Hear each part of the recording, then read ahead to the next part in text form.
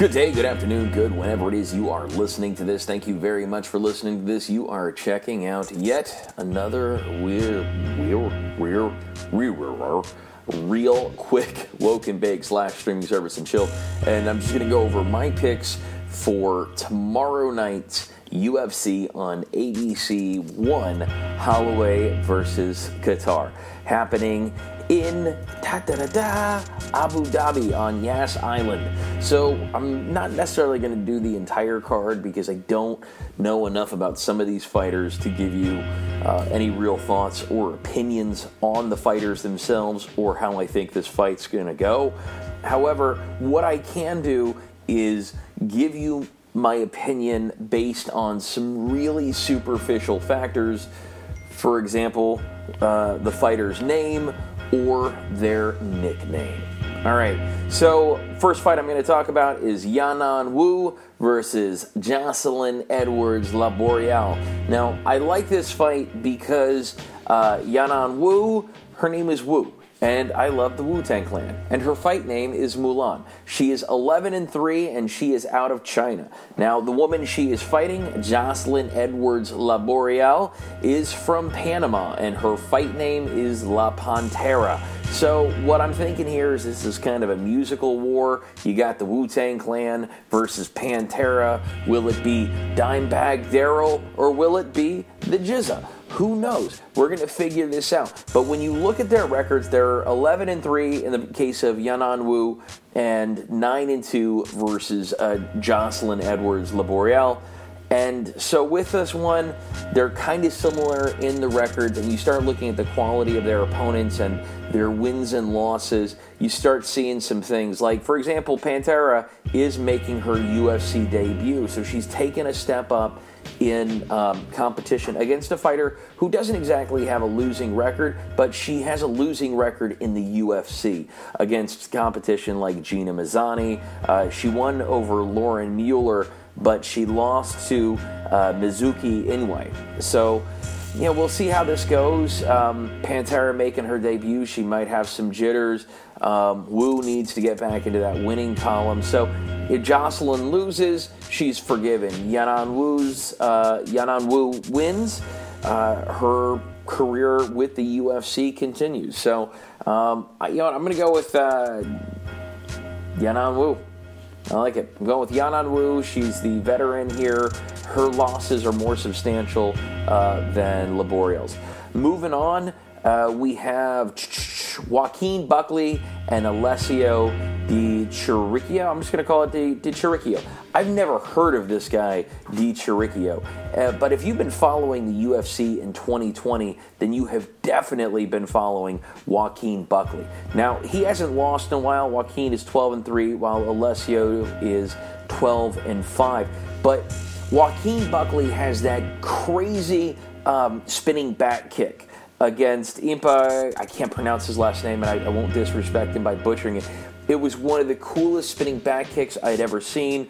Joaquin threw the kick, Impa caught it, and Joaquin turned that into a spinning back kick that knocked out Impa. It was beautiful. His follow-up fight was another knockout of Jordan Wright back in November. His only loss recently coming to Kevin Holland. Kevin Holland, who's been on his own tear lately, knocking out Jacare Souza in another one of those knockouts that was certainly a contender for knockout of the year. So with this case, with Alessio's record, you start looking at that and you start looking at his losses. They've got a mutual loss in Kevin Holland, but he's got losses to Mahmoud Muradov and Zach Cummings. I'm sorry about butchering your name, but those are all decision losses. So like that, those are wear and tear fights against some tough opponents. I just don't see a way that Joaquin Buckley doesn't win this fight. Now, moving on to Carlos Condit and Matt Brown. They are, I'd call it the co-main event. These are two guys who are real kind of fighters guy. Hardcore fans have been fans of these guys for a very, very long time. Now, Carlos Condit is snapping a losing streak. Now, he won in a decision over Court McGee, but he's got losses to Michael Chiesa, Alex Oliveira, Neil Magny, Damian Maia, and Robbie Lawler. Now you start looking at Matt Brown, his record of 22-17 versus Condit's 31-13. You start looking at fighters who are probably towards the tail end of their career. Now, his last fight against Miguel Baeza, that was on the Overeem versus Harris card back in May, was a knockout loss 18 seconds into the second round. But he's got wins over Ben Saunders. He's got wins over Diego Sanchez in his return. His last loss was against Donald Cerrone back in 2016. But prior to that, he had some pretty serious, pretty troubling losses against some pretty solid fighters. So I'm glad he took some time off. He came back with a win against Ben Saunders. He lost against Miguel Baeza. But in this fight against Carlos Condit, we'll see. Again, these are two guys who are going to have to rely on being super technical to get a win in this fight. I don't know necessarily that either of the fighters are going to be hitting as hard as they did in their mid to early 20s, but these guys are two guys that have learned a lot during the course of their, in both cases, almost 50-fight careers apiece. So this is a veterans fight. If you are a hardcore fighter, you're a hardcore fight fan, this is one of those reasons you're turning into the fight.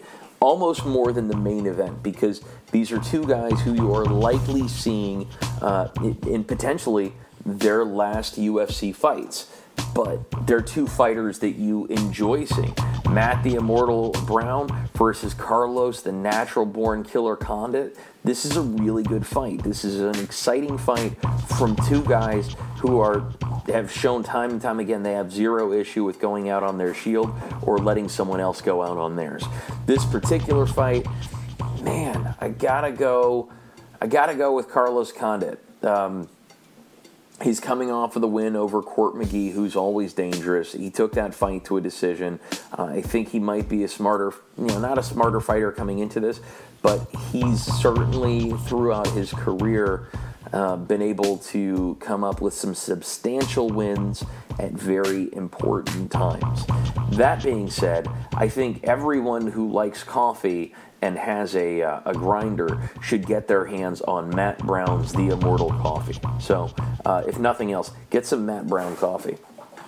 By the way, that sound you may or may not hear in the background, that's Nutter Butter and the other one, Mr. LePew, who, by the way, is a female. So, whatever. It's a cat. It's her name, Mr. LePew. They're playing in the background. But, okay, moving on to our main event, the 21-6 Max Holloway versus the 22-4 Calvin Kattar. Now, Max Holloway is a guy who's been around for a while. He has been the champion, and he has been a hell of a fighter to watch. Calvin Kattar has been around for a really, really, really long time. He's been around since, 2007. He's been fighting since 2007, all right? Now, he's got a winning record, and he's fought some of the best in the business, and that's the Cats again, and he's lost to some of the best in the business as well. When you start looking at Calvin Kattar's record and you start seeing that it's 11 knockouts, 2 submissions, and 9 decisions, you have to start looking at how those stack up against someone like Max Holloway versus his 6 losses. Now, 5 of his losses were by decision, 1 of them by submission. Now, the decision losses most recently were the 2 against Alexander Volkanovski, one of them being a unanimous decision, the second one being a split decision, one in July of 2020 and the other in December of 2019. Now, previous to that, you got to remember, this is the first time that he hasn't been the main event in a numbered UFC since, holy cow, it goes back quite a while. There's a reason that they are using Max Holloway to jump off the UFC on ABC, and that's because he's a fighter that has exciting fights. He's got a lot of TKO victories. He's got a lot of decisions, but more than anything, like, he's got 10 knockouts, 9 decisions, and 2 submissions against guys who are the very, very best in the business. Wins over Brian Ortega with a doctor stoppage, a TKO over Jose Aldo, 2 TKOs over Jose Aldo. All right, Anthony Pettis, Ricardo Lamas, Jeremy Stevens, Charles Oliveira.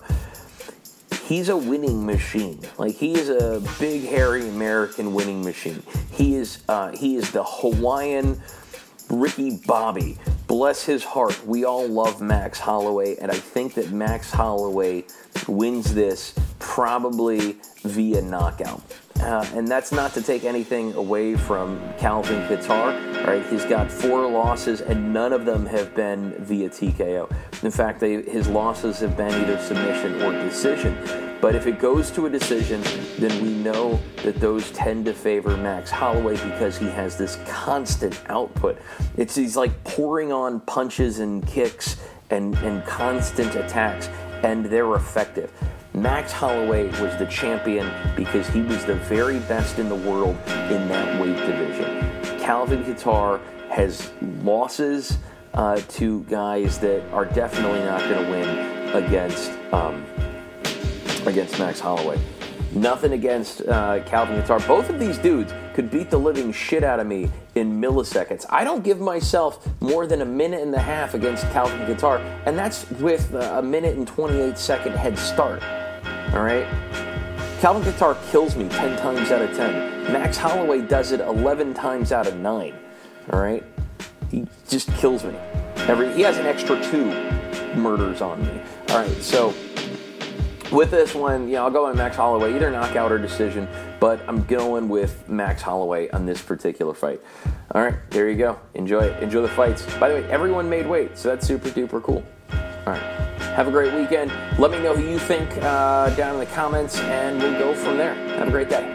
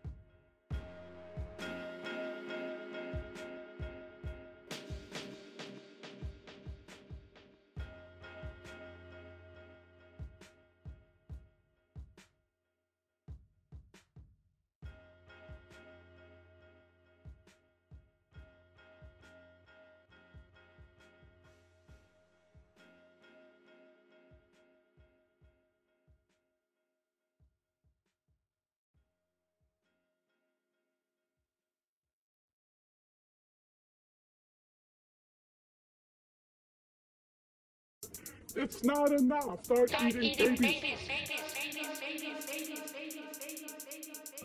It's not enough. Start eating babies. Yeah, no. It's not enough. We need to start eating babies.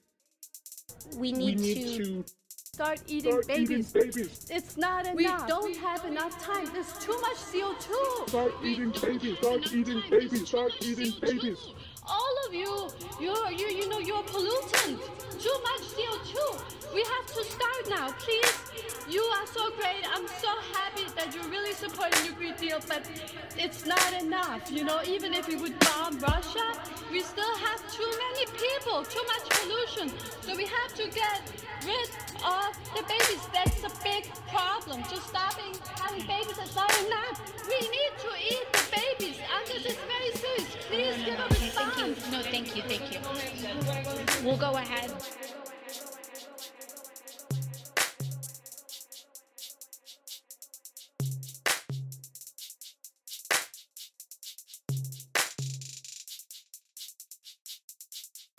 Yeah, no.